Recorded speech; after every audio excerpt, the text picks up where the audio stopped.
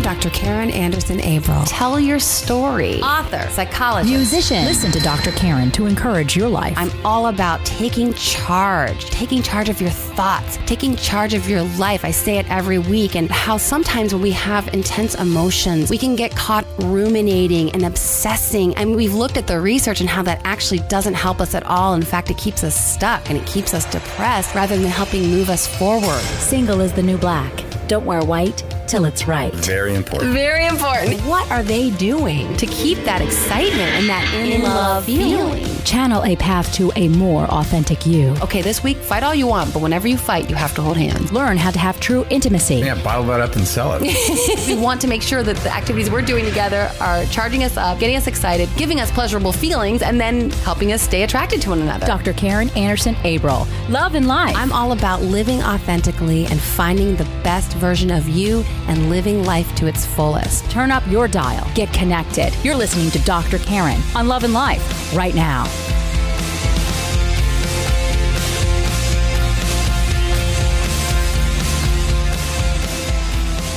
Welcome to Dr. Karen Love and Life. I'm Dr. Karen Anderson Abril. On Love and Life, we cover it all. We look at how to have true intimacy in romantic relationships, more meaningful friendships, healthier family connections, more fulfilling careers, and we delve into what psych research teaches us about living happy, hopeful, positive, and authentic lives. Today's episode is a Q&A with all the single ladies.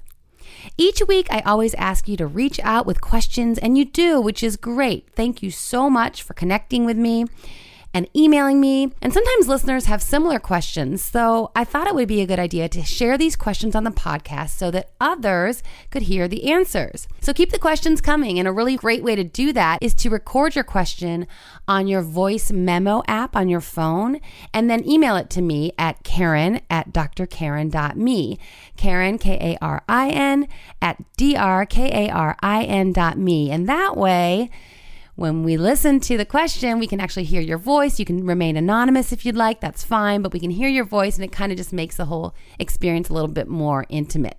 So question number 1. Hi, Dr. Karen. So I'm 28 and I haven't ever had a real relationship, but I'm super happy and I love my job and I love my friends and I have a great life. Part of me sometimes wonders if I'm just becoming way too independent. I have such a great life. Maybe I'm subconsciously not allowing room for a man in my life. So just wondering, is it possible to be so independent that you'll never be able to find love? I love this question because it's one I hear a lot, and I am so glad to have the chance to address it with you and to address it on the podcast so that plenty of people can hear the answer, because I feel very strongly about the answer. And the short answer is no. No, no, no. It is not possible for you to become so independent that you'll never be able to find love. In fact, the exact opposite is true. And I stress this a lot because it's something that I really wish someone had told me when I was single for all those years. As time would go by in my 20s and then my 30s, and then I'm 40 and still single, I too often would focus on what I was missing. Like, okay, I'm turning 30 and I'm still alone. Or, the classic one for me was, I was moving from apartment to apartment in Chicago, and it was just like, here I go again, packing up this whole apartment all by myself, moving all by myself to yet a new neighborhood all by myself, just me and the 3 cats. So I was focusing way too often on what I was missing, like, oh, my friends are getting married and they're having kids and I'm not in that scene right now.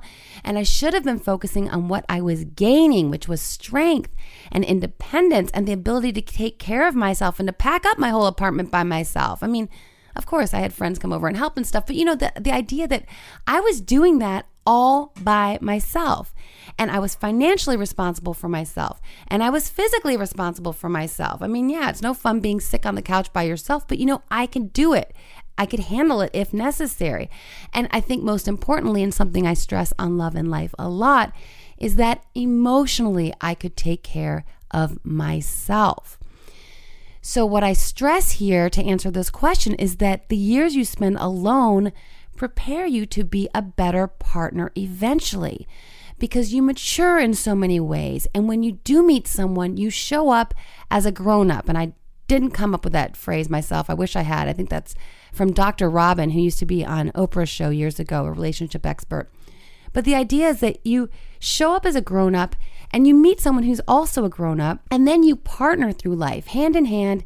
You lean on each other, but you don't utterly depend on each other for support and in navigating your way through life. And so a concern I have is that when people are independent, they sometimes, again, see what they're missing, or they see that there could be a negative. Like, I hear this often.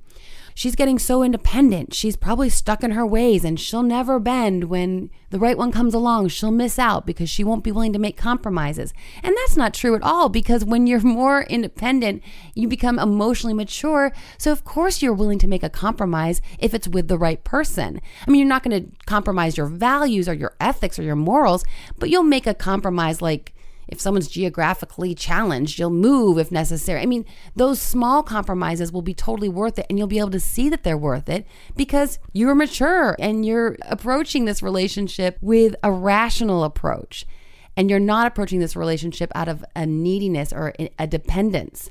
And one other issue I want to address on this topic is something I hear a lot too from women. Something like, well, I just must be so emotionally unavailable because these relationships aren't working out. Or, oh, I know for sure I sabotaged that last relationship. It's me. I must be doing something wrong. And here's something that people always forget. And so again, I'm so glad to have the chance to address this on the podcast. If you're emotionally unavailable, it's because you're not supposed to be available for that particular person. And if you've sabotaged a relationship, it's very likely because part of you knew that that was not the right relationship for you. So you got out of it. Now, another part of you wanted to be in that relationship and wanted to make it work no matter what, because that part of you is lonely, or that part of you hates the dating scene, which I get, which I affectionately call the dating scene the jungle, because it's a jungle out there. And so that part of you that is like, I just want to find someone so I can be done with the search and just move on with my life. And that part of you that's tired of people asking why you're single, that part of you was highly motivated to stay in the relationship. And that part of you looks at the other part of you and gets mad because it's inconvenient that you were emotionally unavailable and that part of you sabotaged a relationship, because that part of you was, to my mind, the healthy part that is living authentically.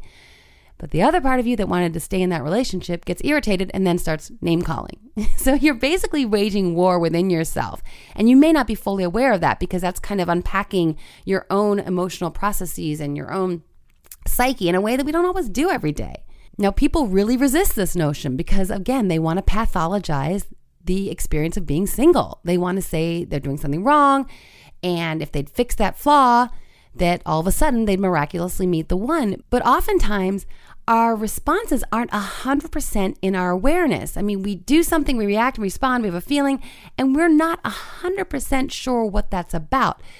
I can't tell you how many people's dating and relationship so-called pathologies miraculously disappear once the right person comes along. It's like, oh, I was so messed up, except then I met this really great fit for me, and all of a sudden I'm not emotionally unavailable. And all of a sudden I'm not too rigid and stuck in my ways. And all of a sudden I'm not sabotaging the relationship. So you have to give space for the possibility, which is a strong possibility, that you just haven't met the right fit for you.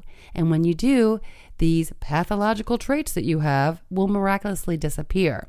A great book for this is called It's Not You, 27 Wrong Reasons You're Single by Sarah Eckel.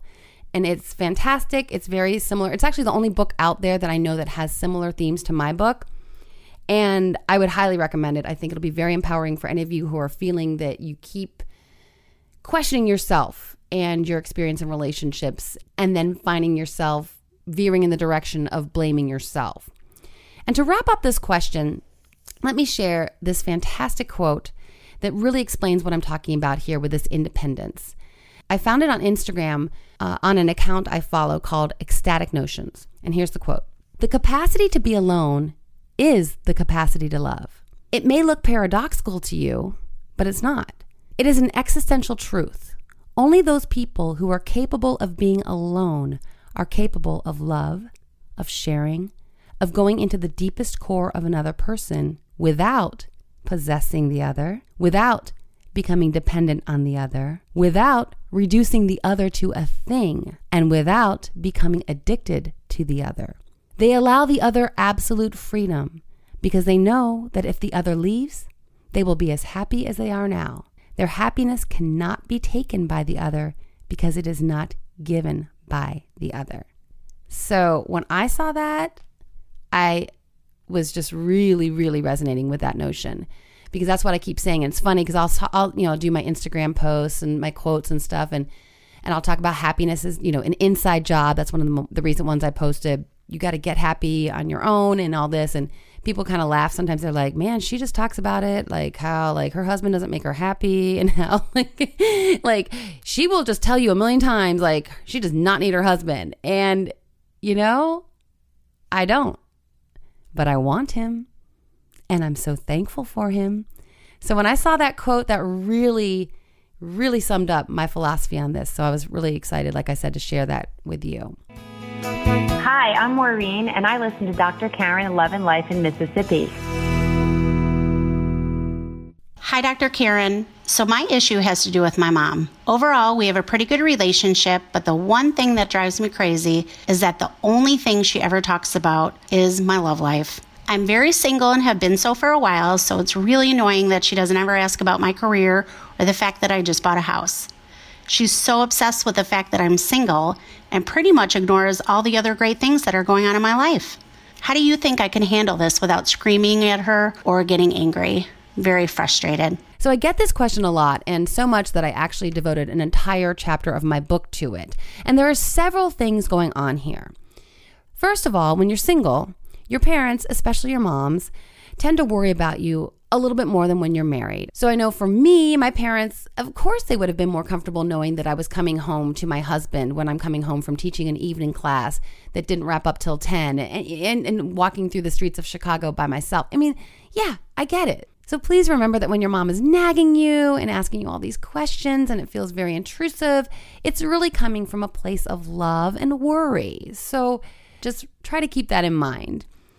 And your mom may also be worried that she somehow failed you. Like, how did I not teach my daughter the art of seduction? That she's still single and she hasn't been able to snag a man, or where are her feminine wiles? Or, somehow taking ownership that like she messed up somehow in raising you, and that's why you're still single. And another thing that's going on here is that your mom is probably getting some flack about you being single too, because guess what?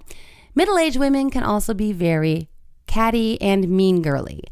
So your mom may be getting stuff like, really? So Janie's still single? Really, huh? Oh, wow, it's so great that she's so able to just be happy all alone all these years. That kind of stuff. Like, your mom may be getting these little nasty comments from her so-called friends. And so that might be bothering her as well. So she may be kind of wanting to rush you into being with someone so she can get these friends of hers off her back. And finally, when we're single, parents tend to pry into our business a little bit more. And I'm not saying that married couples don't have intrusive parents, because they do, for sure. But I think when you're still single, it's almost like you're still not 100% grown up. Of course, I totally disagree with this, but I'm just saying in society's eyes, there's actually a ton of research done by Dr. Bella DiPaolo that looks at singleism, and it looks at society's perception of singles, that we're running around town being crazy and juvenile and acting like overgrown adolescents. And so this perception may have trickled into your parents' psyche a little bit to where they feel that it's their business what's going on in your love life, when really it's not. My recommendation here, first of all, is to make your mom read chapter 2 of my book, which is titled, Your Mother is Wrong. You Don't Need to Lose 10 Pounds or Wear a Little More Makeup. And really, I've had readers go, oh my gosh, thank you for this chapter. I made my mom read it and it really helped. So that's my first recommendation. And my second recommendation is just to have an adult conversation with your mom about this. And I would suggest you do it before the next time she asks the questions about your love life. I would cut her off at the pass, so to speak.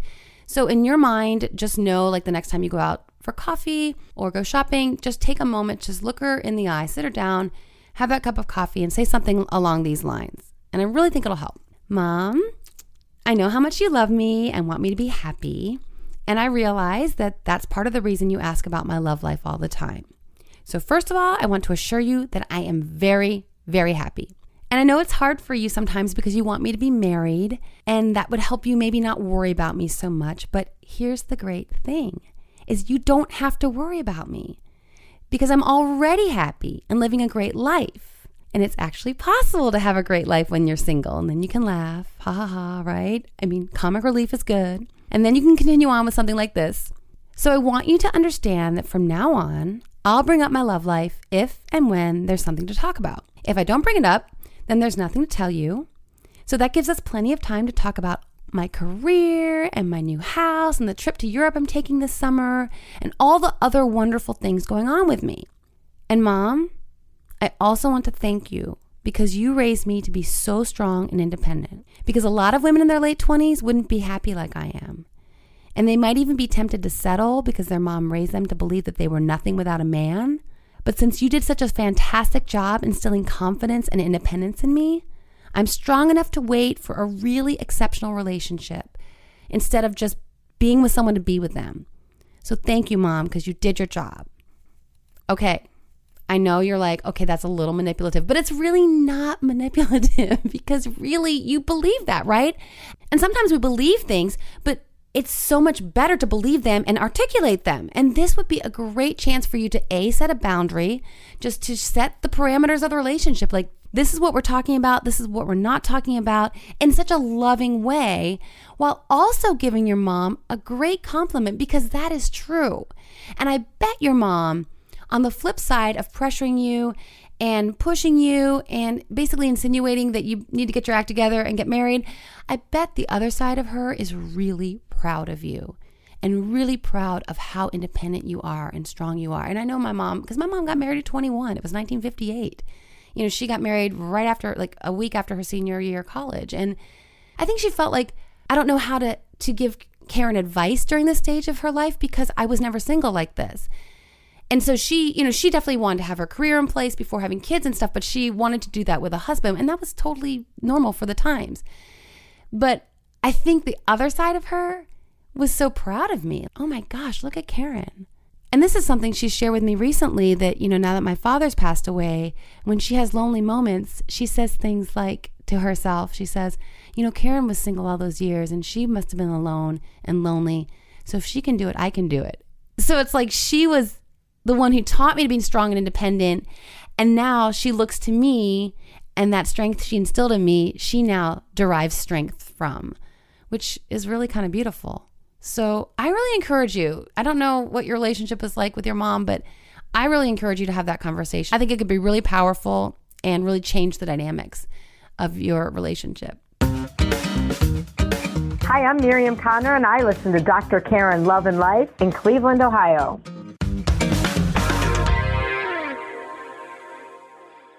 Hi, Dr. Karen. My question has to do with breakups. I've been on and off with the same guy for several years. We were even engaged at one point, but I called it off because it just didn't feel right. The problem is, when we break up, I miss him so much that I end up getting back with him.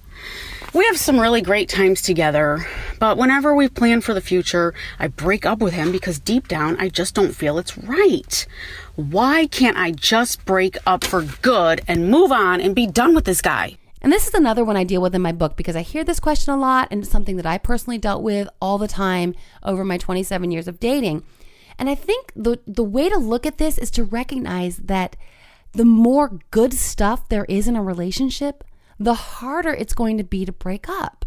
In fact, many people can't ever really call off something and move on, and they end up marrying someone because it's just too hard to imagine being apart and flying solo for a while. But they do this even though it's not the best fit for them.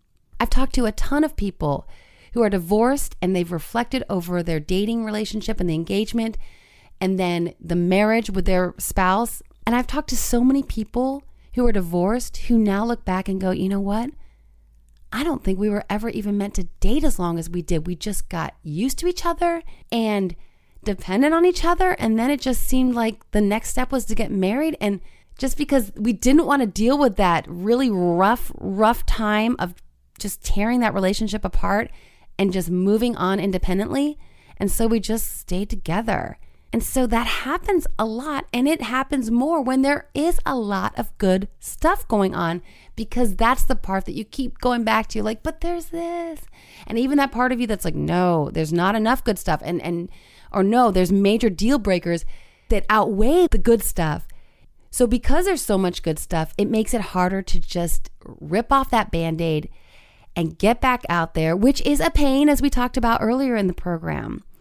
I had an experience like this in my late 30s. So now to contextualize this was after calling off my wedding in my mid 30s. This is after my 2-year relationship with who I call Dylan, which was a saga. And I wrote about 20 songs about that relationship. So now I'm like 38 and I date this guy for 8 months, and we had a ton in common, and we had similar values, and we laughed a lot, and there were some sparks for sure. But it was really similar to my ex-fiance in that we looked perfect on paper, but there was just something about this relationship that just kept not feeling right. But I wanted to give it time. I wanted to give it time to maybe materialize, for that connection to kick in. So I gave it 8 months. After 8 months, I just kept not feeling right. But again, now I'm 38 and it's like, are you kidding me? But I broke up with him, and I remember calling one of my best friends after we broke up, and I was crying and hysterical, and I was also confused because I was like, why am I crying so much? What are these tears about? Because I wasn't even that into him, and it was only 8 months, which 8 months is a long time for some people, but not for me, who, called off an engagement already. And her response was really helpful. She said, listen, you were trying to make it work. You put in some time and energy, and you had a lot of hope that maybe you'd find that tipping point where things would come together for you two, because there was a lot of good stuff there. And despite the fact that he wasn't the right one for you and it was only 8 months, it's still a pain in the butt to get back out there again and be single again. And you put a lot of energy, and you're 38 now. And she was just validating that it was okay to feel like a mess, even though this wasn't like the crushing relationship that Dylan was, or, the crushing event of calling off my wedding. And here's the crazy thing though. At 38, even though I'd been through all those other relationships and I knew about breaking up and the tendency to just want to be together just for comfort's sake and everything, even though I knew all that, I still went ahead, and after we broke up, we still saw each other for like 2 months. We weren't technically dating, but we still just hung out and got together after work. And it was just a security blanket thing, because neither of us was fully prepared to move on. We just didn't want to make the break, which is why I never made a clean break. I'm just going to admit that to you, which is why I wrote a chapter in the book, more so in this case to say, hey, learn from my mistakes. And really looking back, it was just too uncomfortable. And I just didn't want to sit with the discomfort of feeling alone, feeling that void, and then having to muster up the wherewithal to get back out there again. I just didn't want to do it. So I would get back with someone, go hang out with an ex just to fill that void for a while. So one more recommendation for this question, read chapter 9 in my book, Don't Get Back Together with Your Ex, The Definition of Insanity. Just to remind anyone who's not familiar with that quote, the definition of insanity is doing the same thing over again, expecting different results. Thanks again for your questions. The love and life hack for today is keep asking questions, but ask the right people so you get the right perspective. And that may mean asking someone like me who's been there, felt that, right? Because asking your best friend who met her husband in 8th grade about what you're dealing with as a 32-year-old single woman, she probably, despite how much she loves you, she probably doesn't have a lot to offer you in this realm. Or asking your mom, like we've talked about, that may not go so well either. So ask the right people. Ask other people who are out here and have the experience of dating in the new millennium, and make sure that you're asking those questions so that you can get that perspective shift, so you can get some ways to look at your single experience and ways to look at dating and relationships that can be helpful, help you take control of your thoughts so that you're not feeling disappointed and discouraged, but you're feeling empowered and ready to tackle the jungle that is the dating scene. You can find me at my website, www.drkaren.me. On Twitter, I'm at Dr. Karen Anderson. Facebook, Dr. Karen Anderson Abril. Instagram, I'm at Dr. Karen. And I'd love to hear from you, so keep those questions coming. I'm at Karen@drkaren.me. Thank you so much for subscribing and liking the podcast on iTunes and SoundCloud.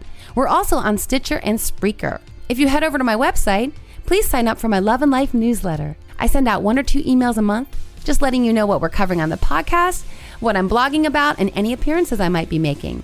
Let me know if you have any topics you want me to cover. I want this to be your show as much as it is mine.